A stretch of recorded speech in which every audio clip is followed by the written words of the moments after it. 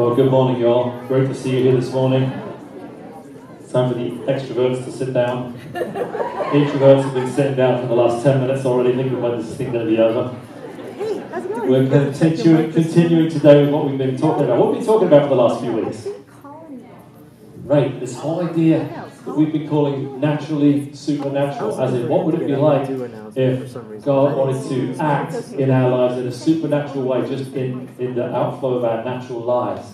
Because Reinhard Bonnke said, a German evangelist said, if Christianity isn't supernatural, then it's nothing at all.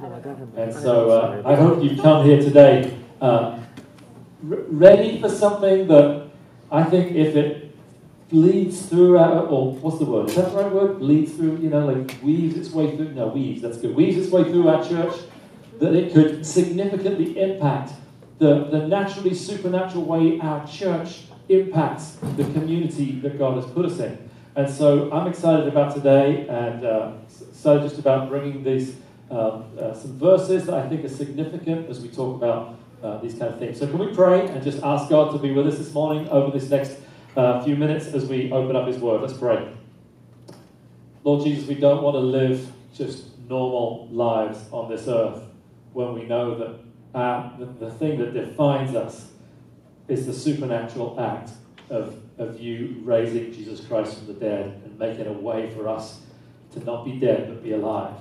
And so today I pray that we will lean into what I believe you have for us, that we'll listen to your word, that we'll take it in, Lord, we'll receive it, and when Scripture is read, Lord, that we'll be ready to take that into our heart and say, Lord, what is it about this that you want me to learn? What are you speaking this morning that is for my heart that I should receive? And I pray that will be the case for all of us, for myself, to perhaps the person that's walked in here for the first time today and isn't even sure about Anthem or anything. But Lord, I pray that you'll do that in all of our lives today. In Jesus' name I pray.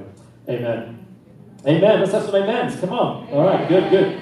So I want to ask you this morning, have you ever had a moment where you've shared some sort of encouragement, maybe a spiritual encouragement, or you've brought a scripture to somebody else, or maybe a song, and the response has been, that is exactly what I needed to hear today. I'm seeing some heads nodding. Or maybe you've had that experience coming in your direction instead, or as well, where somebody's shared something, maybe they've texted something to you, maybe they've sent a scripture to you, or maybe they've sent an encouraging word or set of phrases to you that they think, well, this might be from God, so listen to this. And your response has been, that is exactly what I needed to hear today, And I think God wants us to experience that more and more. In fact, I think that's what I think is a supernatural impartation of the Holy Spirit from someone to someone else. I think that should be natural. That should be normal in the lives of followers of Jesus. And so here's what I kind of want to wrestle with a little bit today. What if we could experience moments like that frequently, regularly? That we have that experience of being encouraged and strengthened and supported by the words and by the encouragements of those around us who knew us, who could have only got those things from God and could only receive that from the Lord. And that we could be the kind of people that are bold enough to bring strength to one another prophetically in ways that perhaps would be a little bit out of our comfort zone, but it's going to strengthen the whole church. I'm going to kind of unpack what that means a little bit. So we're in week 5 of this series that we call Naturally Supernatural. And when we talk about the supernatural, we're not talking about something that's just to make us go, ooh, like it's not fireworks that we're looking for God to do to show off or something. I mean, I could trick you into believing that something spiritual or spooky is happening here. I mean, just if I do this, I make my music stand wobble, and all of a sudden you're like, man, is he full of the Holy Spirit today or what? And it's just annoying, and I thought I got to draw attention to it so that it doesn't annoy us all for the whole day, but it's like right where this shouldn't be happening. But some of my thoughts today are from Pastor Tammy Melkian from Community Christian Church. She's really helped me to put some of this today into a kind of a 30-minute talk. But the point of a naturally supernatural life is that we might experience an element or a dimension of the Christian life that we may be missing. that we may be kind of going through our Christian life and not experiencing because we maybe get stuck in human logic. We just get stuck in the day-to-day of the way that we think God works, and it's perhaps within a certain box. Remember that over these last few weeks, we've talked about that idea of like, what is it we tend to do to God? We tend to box him into this kind of plausibility structure, where I think it's plausible that God hears my prayers, gets me to heaven when I die, forgives my sins, but that's pretty much it. And our box that we put God in is pretty small. When I think God wants to like blow the walls off that box that we put him in and remind us that he wants to do so much more than we could ever ask or think. Right? He's got more for us to experience at all times. And I think one of the ways that I want to challenge and encourage us as a church is that we allow God to stretch our plausibility box in the area of prophetic words and bringing prophetic strength and encouragement to one another. And this may have triggered something in your mind, even as I said that.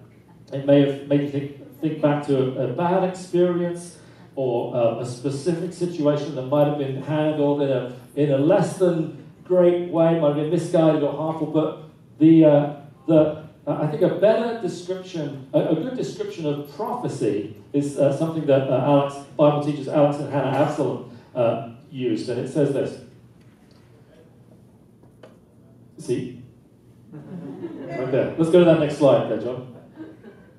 No, sorry, I think I mixed these two up. So yeah, go to the one after that. So that's my bad. No, and the one, maybe I didn't put it on there, but it's a quote from a couple called Alex and Hannah Absalom, and it says this. It says, prophecy is the loving supernatural ability to know and appropriately speak the mind of God on a specific subject at a specific time by the prompting and information of the Holy Spirit. Now let me just read that one more time. Prophecy is the loving, emphasis on loving, is the loving supernatural ability to know and then appropriately speak the mind of God on a specific subject and at a specific time by the prompting and inspiration of the Holy Spirit. And what would it be like if we all had experiences where we live like that? And so that the heart of prophecy is always that this is a loving supernatural activity. That God is always bringing his spiritual activity in our lives in a loving way. Not that for the person bringing something that it's getting some bad stuff off our chest, or using this kind of like God told me language for you, because we hear that from time to time, and maybe often associated with people in the Christian world, but you're like, I'm gonna keep a step away from that, because the God told me language for you can often be a little manipulating. I've heard of many a 20-year-old that's mistakenly said, God told me that you're the person that should marry me. And when you're not even dating that person, big no-no, okay? Don't go there. It doesn't usually result in a marriage, okay? Usually results in that person like running the other direction. But the truth is that God has always spoken to his people, always spoken to us through prophecy.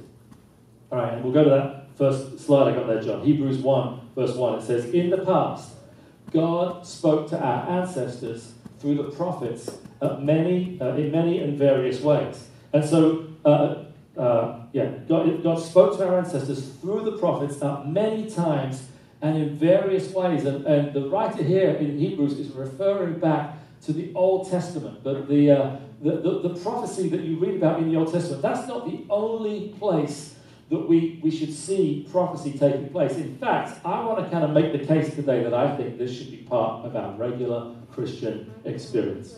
Not just an Old Testament activity, but I think the prophetic speech should be widespread in God's church.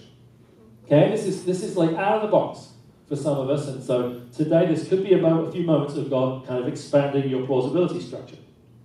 Now, we're going to look at what happened on the day of Pentecost. The day of Pentecost was like the launch day of the church. It was the beginning of the Church of Jesus Christ. And it was the time after which the disciples, the remaining 11 apostles, had spent a prolonged period of time, day in, day out, praying, waiting for God to move. And I think there's an area of waiting in God's presence that in my hurried life I don't want to experience. And I need to be reminded, wait, be ready to wait in God's presence. But the disciples have been waiting for days in God's presence. And then on the day of Pentecost, this Jewish Pentecost festival, something took place, something miraculous took place. The Holy Spirit fell on the church for the first time.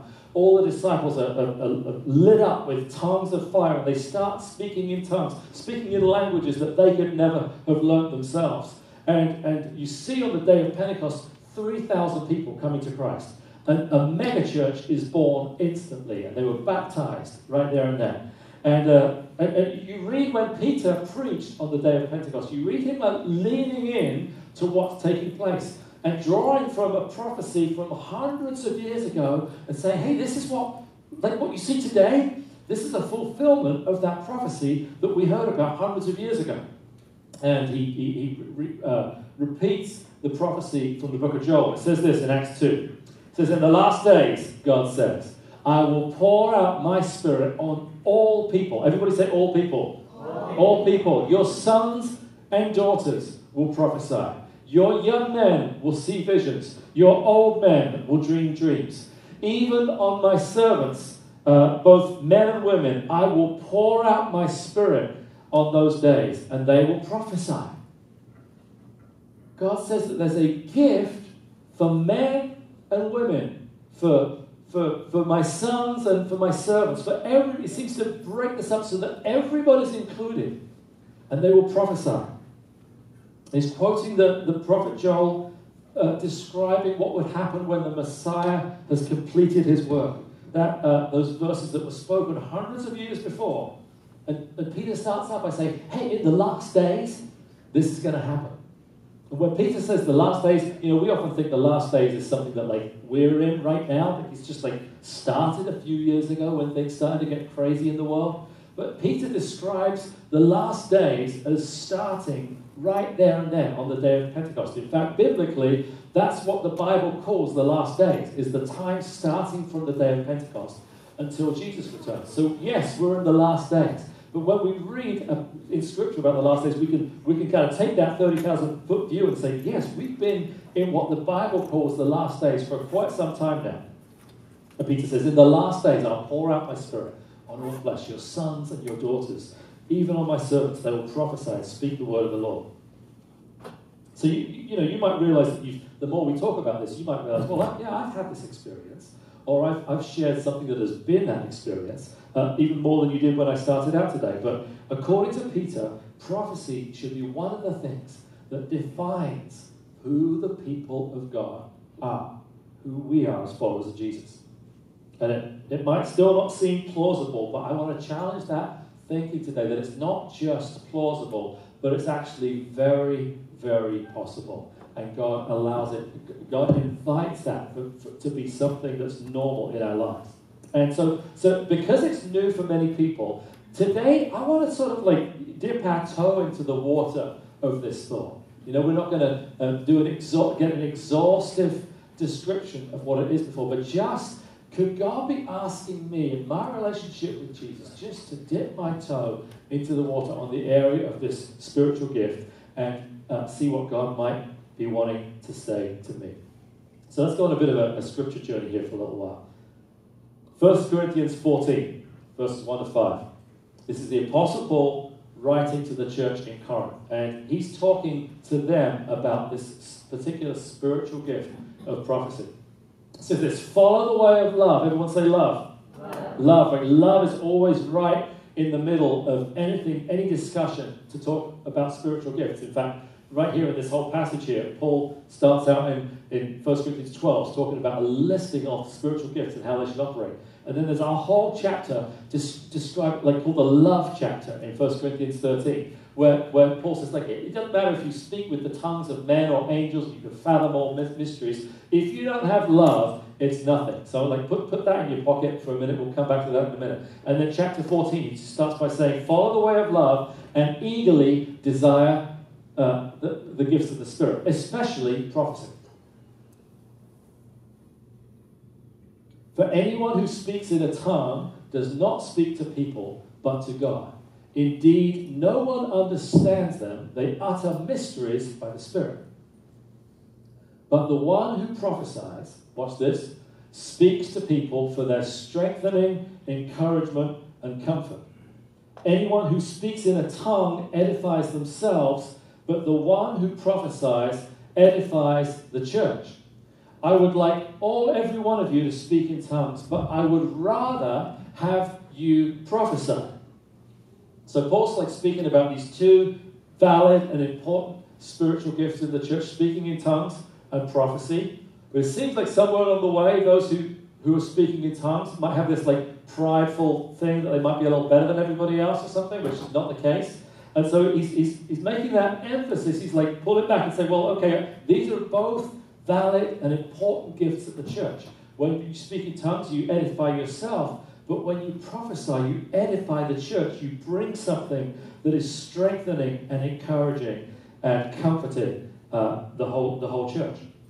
And he's making it clear that our motivation for speaking truth should be grounded in love. Without love, it's nothing. Now let's just look back for look at one specific verse within that, and it's 1 Corinthians 14, verse 3. It says this: the one who prophesies speaks to people for their strengthening, encouragement, and comfort. So that kind of defines what this gift is, doesn't it? When you prophesy, you're speaking to someone for their strengthening, for their encouragement, and comfort. Maybe you're like, oh, I can do that, right? Like all of a sudden, what we're talking about here it's kind of got some legs on it, and I can put it into operation because I know I can bring from who God has made me to be, through the inspiration of the Holy Spirit in my life, I can bring strength, encouragement, and comfort to those around me. And I think prophecy should be like this. Imagine it's like one of those, hot summer's day. It's 90 degrees. You're out there doing yard work. Maybe you had to do what I do, yesterday, and move a bunch of logs from one place to another. It wasn't hot, so it was great. But imagine it's a hot day. You're doing some outdoor work for endless hours. Somebody who cares for you just brings you a tall glass of water on a hot summer's day. That's what the prophetic ministry should be like in our lives, except it's coming from God. It's like the kind of the water of the Holy Spirit that's coming to nourish us, bring strength to us. So when we're considering bringing prophetic encouragement to someone around us, we need to put it through this grid of here we go. Is it strengthening? Like, does it bring strength to someone? Is it encouraging? Is it finally comforting? Does it fulfill that grid that the Apostle Paul lists out there, that anyone who speaks with a prophetic word, the grid through which it should be channeled, is it strengthening, encouraging, and comforting? Now, if it creates an X and doesn't pass the test on one of those, then that's something that I believe should be spoken directly to God and not to people around us. On the other hand, if it does fulfill those three in that group, then maybe God is going to use you to speak that word out to the person around you. And so we might ask this question, and this is a little bit of a practical part today. I want this to be practical, a few kind of like simple how-tos in the process as we like I said, dip our toe into the water of what God might be asking you to do to stretch the plausibility box around within which God wants to work in your life. So I think there's some practicals here. And the first is this: we ask the Father. Jesus said, I will ask the Father, and he will send the Holy Spirit, who will be a guide to comfort you forever. And so if Jesus is going to ask the Father, I think it's only right that we're the kind of people that ask God, will you make me a prophetic person who can bring encouragement, strength, and comfort to the people that you've put in my life, those who are within my circle of influence, that you might want to use me to speak to. So we ask the Father for words, for prophetic words. The second thing is this, and there's going to be 5 of these, and so if you're a person that likes to take notes, that's why we gave you kind of pens to write things down with if it's helpful to you. But the first one is to ask the Father. The second one is to listen actively. One of the reasons why we don't experience the fullness of spiritual life is because we don't give time to listening to God. We don't give time in our lives, in our schedule, where we slow down, and we stop, and we allow God in to speak to us, to do His work in our lives. And I think if we're going to exercise these spiritual gifts, we have to be ready to listen actively, to spend time away from distractions like a phone brings to us, those kind of distractions. To spend time away from noise. For me, it's the best place is in the basement of our house, because if I spend a few moments anywhere else in the house, there's so many things that are there to distract me. In the basement, all there is like piles of laundry in them. And I rarely get distracted by piles of laundry. Like, you can just be there, do your thing, I'll be over here listening to Jesus, right? So find somewhere where because of your environment, you won't be distracted. Listen actively. The next one, the third one, is to filter in love. Remember, is the thought that God is giving you as you're listening to Him, listening actively to Him, does it work through that filter? Is it strengthening, encouraging? Is it comforting? And within that, if it does fulfill those filters, it could be that there's a call on your life for you to text somebody with the prophetic encouragement that you're to bring, or to call them, or next time when you meet them for a cup of coffee, say, hey, I was praying the other day, and God brought you to my mind, and I think He might be wanting to say this to you. And you always, the fourth thing is that I think we need to remember is that we share it in faith. That we share it in faith, and we're ready to bring that to somebody. We're not bringing it to somebody in a harsh way, in an unloving way. You're not bringing something to someone that you just wanted to get off your chest, and you're kind of like filtering it as if it was God speaking when it's really you. I had the experience a little while ago, just within the last few weeks, where somebody shared something specific that was going on with them, and I felt right then, I think God wants to speak in this situation. But at that particular moment, we didn't have time to talk, to pray, or anything like that. And so ever since then, it's been on my mind that I think God wants me to speak, not just giving normal. We're going to hold that for the end, buddy. Thanks. But not just by bringing normal words of encouragement to somebody, or just saying, "Oh, I think you do a great job," patting them on the back. But bringing something that we believe might be God speaking, it might be God's encouraging words in that. And so I feel like in this situation that I was in a couple of weeks ago, I have to personally go back to the Lord, say, what is it, Lord, that you want me to say? How is it that you want me to speak? All right, so we'll go on to this last one. And as we share it in faith, that's kind of like the hardest part of all. That's the part where you step out in faith, and you're really actually you're taking that bold step to share something with somebody that they might need to hear. Okay, the last one. The last on this list is to release it in humility. I think the one way that we do this is to frame what God might be saying humbly. And to say, this may or may not resonate with you, but I just felt like God might be speaking. And so I thought I'd just share it with you. It's to frame it humbly, to release it in humility. Not say, God said this, or something like that. But to actually say, well, maybe God's speaking in this way.